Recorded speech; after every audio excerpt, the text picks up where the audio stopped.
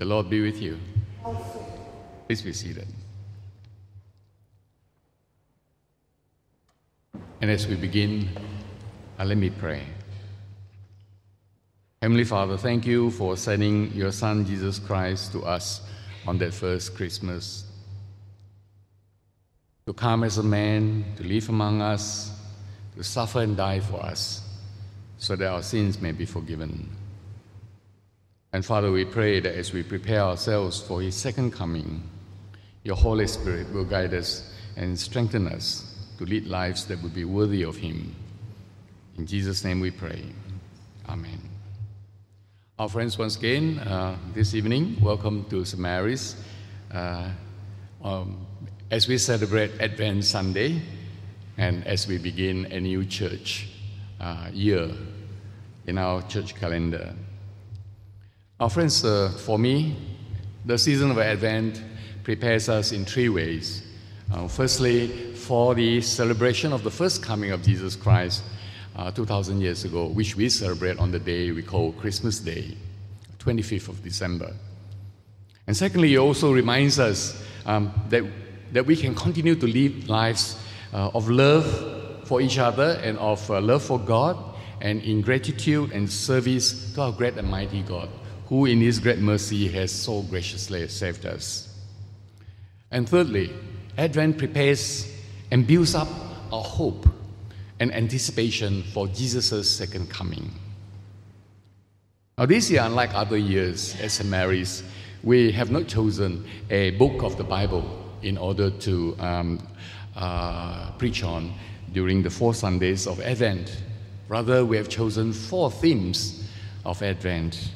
And I have the pleasure to begin, or the privilege to begin this week by in the theme, Jesus is Coming.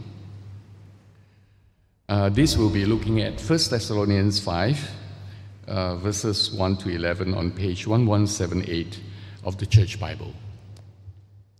In addition, I must warn you that I'll be referring to a number of other passages, particularly from the prophet Isaiah and also from John's Gospel. But you don't have to worry. I'll read them out to you to save you from having to turn the pages in the Church Bible.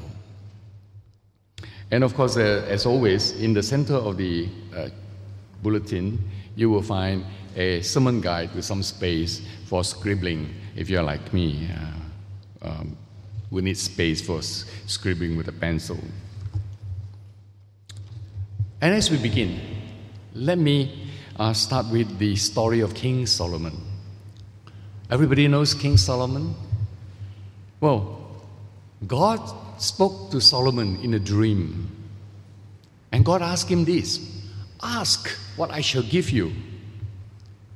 Now, amazingly, because King Solomon was very young when he took over from his father David. He was very young. And what preoccupied him was this huge question: how am I, a young man with no experience, how am I going to govern God's chosen people, Israel? And so in 1 Kings chapter 3, Solomon asked God for this: an understanding mind to discern between good and evil. And the purpose of doing that is so that he could govern the great nation of God's people. Now, friend, if tonight God came to us in a dream and asked us and made the same offer to us, I wonder what will be our answer. What will we ask God for? What will be our preoccupation? What is important to us? Will we be asking for wealth or fame, or will we be asking for a long life? Well, this is a question to ponder over. But Solomon asked for a spirit, a discerning mind to discern between good and evil. However, we know from our passage in 1 Thessalonians 5 what the Thessalonian Christians in the first century would ask God if God made them the same offer.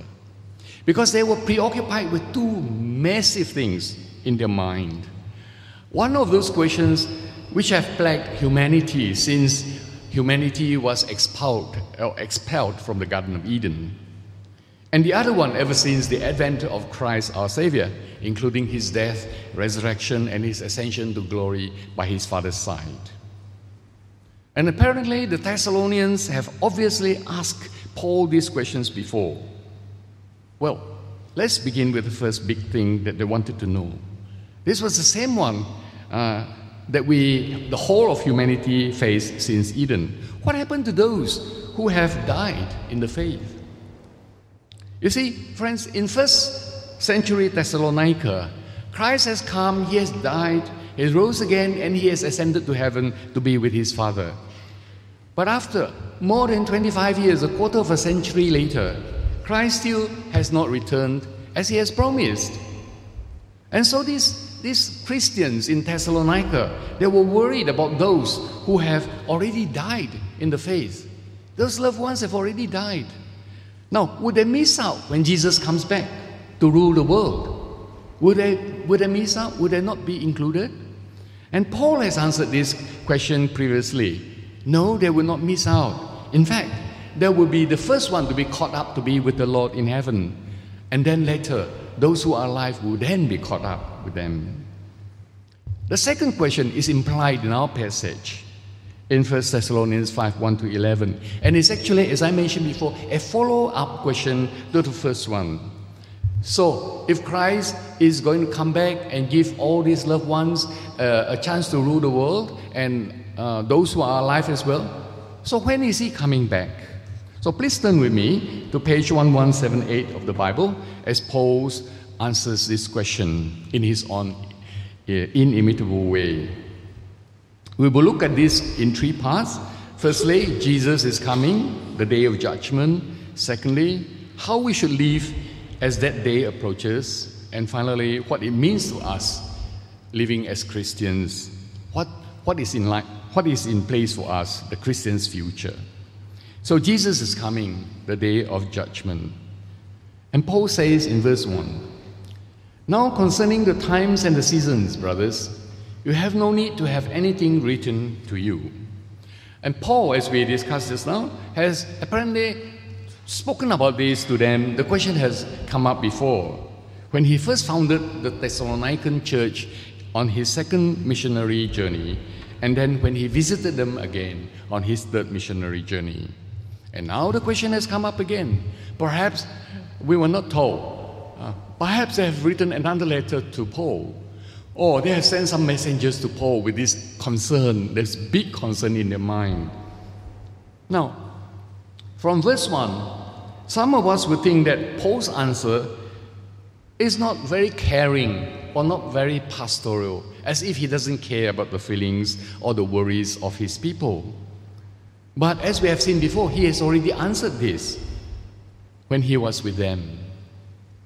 And another thing to me seems to be Paul's intention to remind them in the words of what the Lord himself has said regarding this question. And we can find this in Matthew 24:36. Let me read that out to you. "But concerning that day and hour no one knows, not even the angels of heaven, nor the Son, but the Father only." Jesus' answer is very clear. To those who have faith in him, the knowledge of the times and seasons of Jesus' return is not important. Because those who have faith will be confident that on that day, all the faithful dead or alive will be caught up to be with the Lord forever and ever. For them, it is going to be a day to look forward to anticipate with enthusiasm. For on that day, we will see Jesus in his great splendor and glory, face to face, even as we meet those who have gone before us again, the loved ones who have gone before us in the faith. We'll see them again. But for those who haven't turned to Jesus yet, it would be a day of judgment, a day to be dreaded. Now, the prophet Isaiah prophesied some 800 years before this, that these people will try to escape from God during that day. They will try to escape from God's judgment. In Isaiah 2, verse 20 to 21,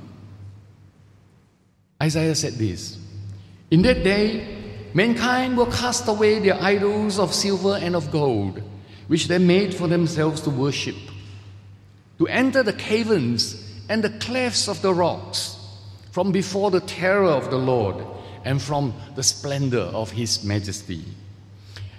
And a few chapters down in Isaiah 13, 9 to 11, Isaiah said this, "Behold, the day of the Lord comes, cruel, with wrath and fierce anger, to make the land a desolation and to destroy its sinners from it. The sun will be dark at its rising. I, the Lord, will punish the world for its evil and the wicked for their iniquity." So when will the Lord come back? Paul answers, this is not important. What is important is, which party are you going to be invited to? Christ's party or some other party? The timing is not important. No. So the next thing is, how is the day going to come? In verse 2, Paul says this, "For you yourselves are fully aware that the day of the Lord will come like a thief in the night."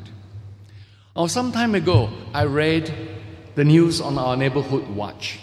It's a WhatsApp group. Hundreds of guys are in it. And in that news, it was reported that houses in our neighborhood are most often broken in during the night, or I should say in the early morning, between 3 to 3:30 a.m. The police thinks this is because it is the quietest and the darkest part of the night, and people are in the deepest part of their sleep. Actually, I was told that scientists have a word for this, and I forgot what it was. It was the deepest part of their sleep. So they're dead to this world, so to speak. So thieves chose this time to break in, and they will be gone before we even know that we have lost all our valuables. Because thieves will not announce when they are coming. Otherwise, you and I would be waiting for them with our golf sticks in our hands and our wives with their saucepan or their rolling pins in their hands too. And now some people reading this may be quite uncomfortable because they think Paul is comparing Jesus to a thief in the night. But this is not what he is saying. Read it carefully. He says, the day of the Lord will come like a thief in the night. He did not say, the Lord will come like a thief in the night. It also doesn't say that it must happen in the night, because it may well be so, but it may well just as well be so that he comes back in the day as well. What is certain is that none of us can predict what times or seasons that will happen. Well, comes the next part of the question. What unusual circumstances will there be when the Lord returns?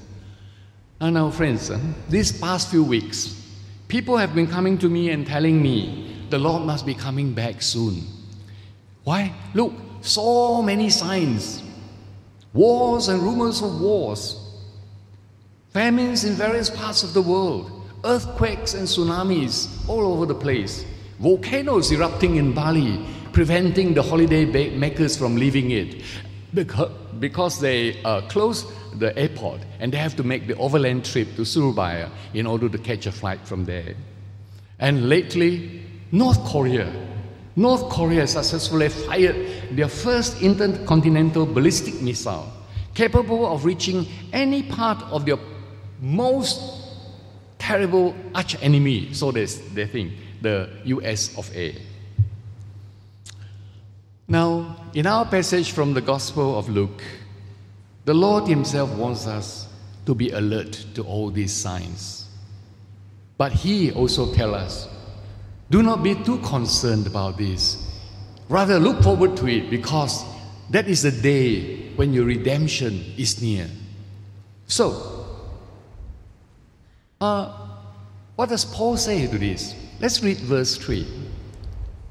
While people are saying there is peace and security, then sudden destruction will come upon them as labor pains come upon a pregnant woman, and they will not escape. So firstly, Paul says it will be sudden, unexpected. The day or night, as we discussed just now, will be an ordinary one, just as any other day or night. There's peace and security, no special warning. Then suddenly, the Lord will return. He will come in His glory with His heavenly angels. Now, secondly, in this verse, Paul says, it is certain to happen, just as certain as a pregnant woman would give birth to a baby after 9 months of carrying it in her womb. And thirdly, apart from the question of timing, the day will bring sudden destruction as the old order is swept away and replaced with the new. The old corrupted world will be swept away to be replaced with the glorious new creation that God has promised.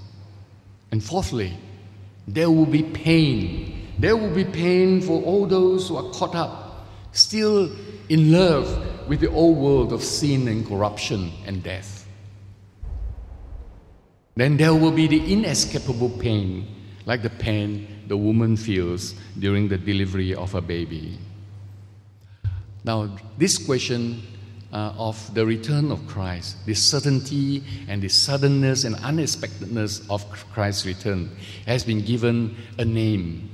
Theologians call it the imminence of the Lord's return. Big word, just to mean that imminence means it is nearby or is close by or near, without setting a time or a date or a season to it.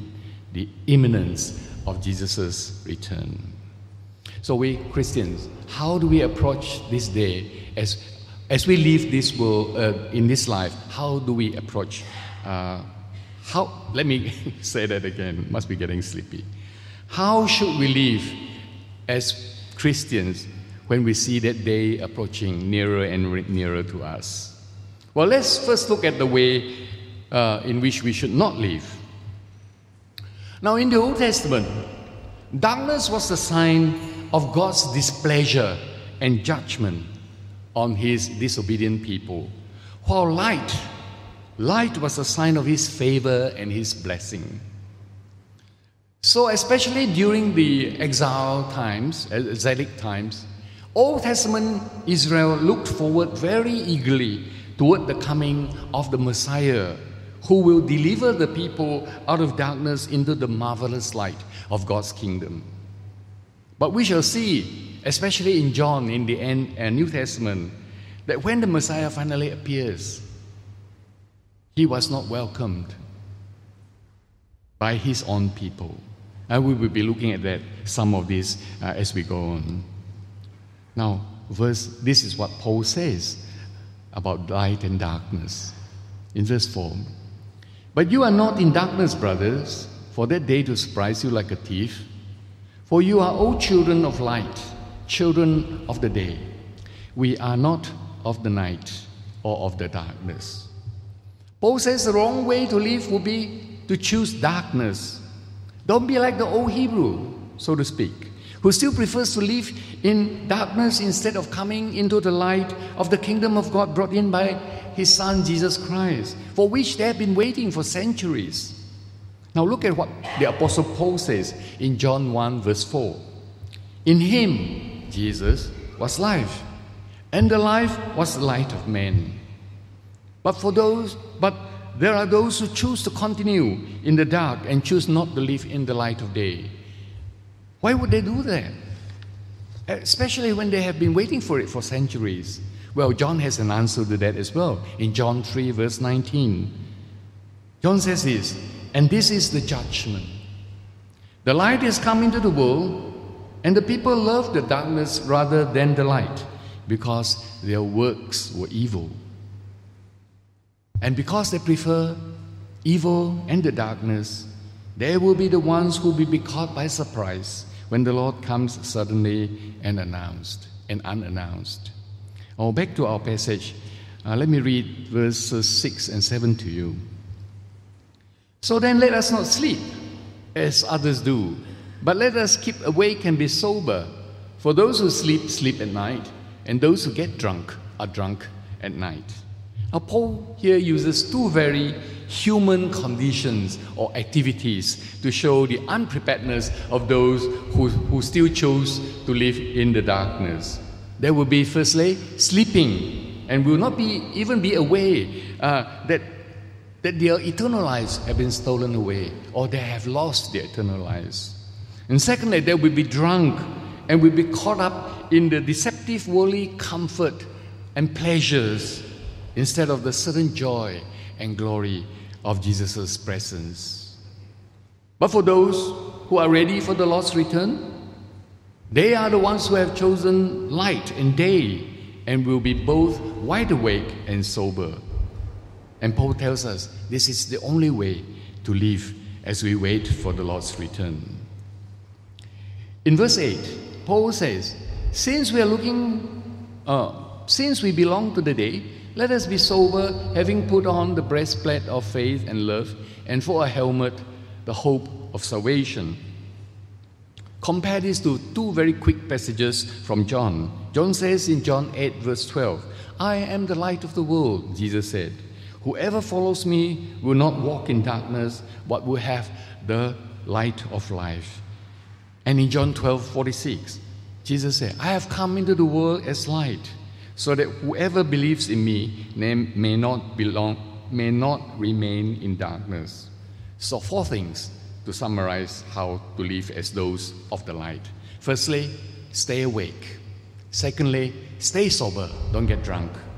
Thirdly, put on the breastplate of faith and hope, breastplate of faith and love. And fourthly, wear on your head the helmet of the hope of salvation. In other words, how do we stay in the light? Well, we do that by staying alert and ready, for Jesus may return at any moment. And secondly, by arming ourselves with faith and love, fully trusting in Jesus to deliver us and to save us. Okay, what it means to us, the Christian's future. Firstly, it means salvation in Jesus Christ. And Paul says this in verses 9 and 10. For God has not destined us for wrath, but to obtain salvation through our Lord Jesus Christ, who died for us so that whether we are awake or asleep, we might live with him. We are not destined for wrath, friends. By Jesus' death for our sins, we have been counted right before God. We are counted righteous, reconciled to God in his Son Jesus. For on that cross, Jesus died and has justified us before God. And God has declared us not guilty. We don't have to pay for our sins, for the Son has done that for us. And that salvation belongs to all who have put their trust in Jesus. Those who have gone before us, that means those who are asleep, as Paul says here, and those who are still alive on that day when he returns. That means those who are still awake. But what does that mean while we wait for Jesus' return? This is where Paul says in verse 11, therefore, encourage one another and build one another up just as you are doing. Paul says you do not live for yourself during this time, but you live for each other, encouraging and building each other up in the faith, just as the Thessalonians and all Christians have done throughout the ages. Especially as we live in this troubled world full of darkness, temptation, and sin. And so, friends, in conclusion, what can we bring home with us tonight? Well, first of all, what we can do is that we can strategize and think long-term, as if Jesus is not coming back for anytime soon, for another 1,000 or 2,000 years. At the same time, we can act in the short term, as if he is going to come back tomorrow or the next second. Remember what we said about the imminence or nearness of the Lord's return? We don't know the time. We just know that when it happens, it will be sudden and it will be unexpected. But we know it's certain to come. The when does not matter. And this allows us to continue to plan ahead, to carry out the Lord's work while we are here on earth, to love God with all our heart, with all our mind, and with all our strength. And in the meantime, to love each other just as Jesus has loved us and continues to love us. Friends, we are not allowed to say to ourselves, So what's the point? What's the point? Jesus may come back tomorrow, and our plans will be worthless. So why do anything? He may come back while we are feeding the needy. Or what a waste of all the nasi lemak and the eggs and the chicken. But we are not told to live and plan like that. We must think and plan as if His return is not going to be for another 1,000 years or so. And in the meantime, we must act immediately, because there are thousands and thousands of people out there who need us to minister to them, to love them, to care for them, and to serve their needs. At the same time, He also allows us to plan, to send out the message of God's gospel message of salvation, to bring the gospel of His salvation to all corners of the earth, to all people of all origins, of all language, of all colors. Because the gospel is the power of God to save. And we cannot say that since Jesus can come back anytime, we don't have to do anything. Let Him settle it when He comes back. Everything will be settled by Him anyway. And there is also a reminder that the Christmas guest night this year falls on next Saturday, the 9th of December, and we have another 30 tickets or so left. So far, I heard there are 220 participants who will be coming for that night, and these few tickets can be picked up from Jennifer or from Jessica at the book corner. There's still a few left. It's a great opportunity for us to bring our friends, our families, our loved ones to hear the gospel message being spoken on that night. Now, secondly, we must keep the light burning in the light of the certainty of Jesus' return. Because we know that Jesus' return is certain, we can live lives of confidence. No matter what challenges we may face, we can trust Jesus that everything will be made right when Jesus returns. Any injustice or persecution can be faced with confidence. On our part, just be prepared. Arm ourselves with the breastplate of faith and love, and leave the final judgment to Jesus. And finally, number 3, be joyful always.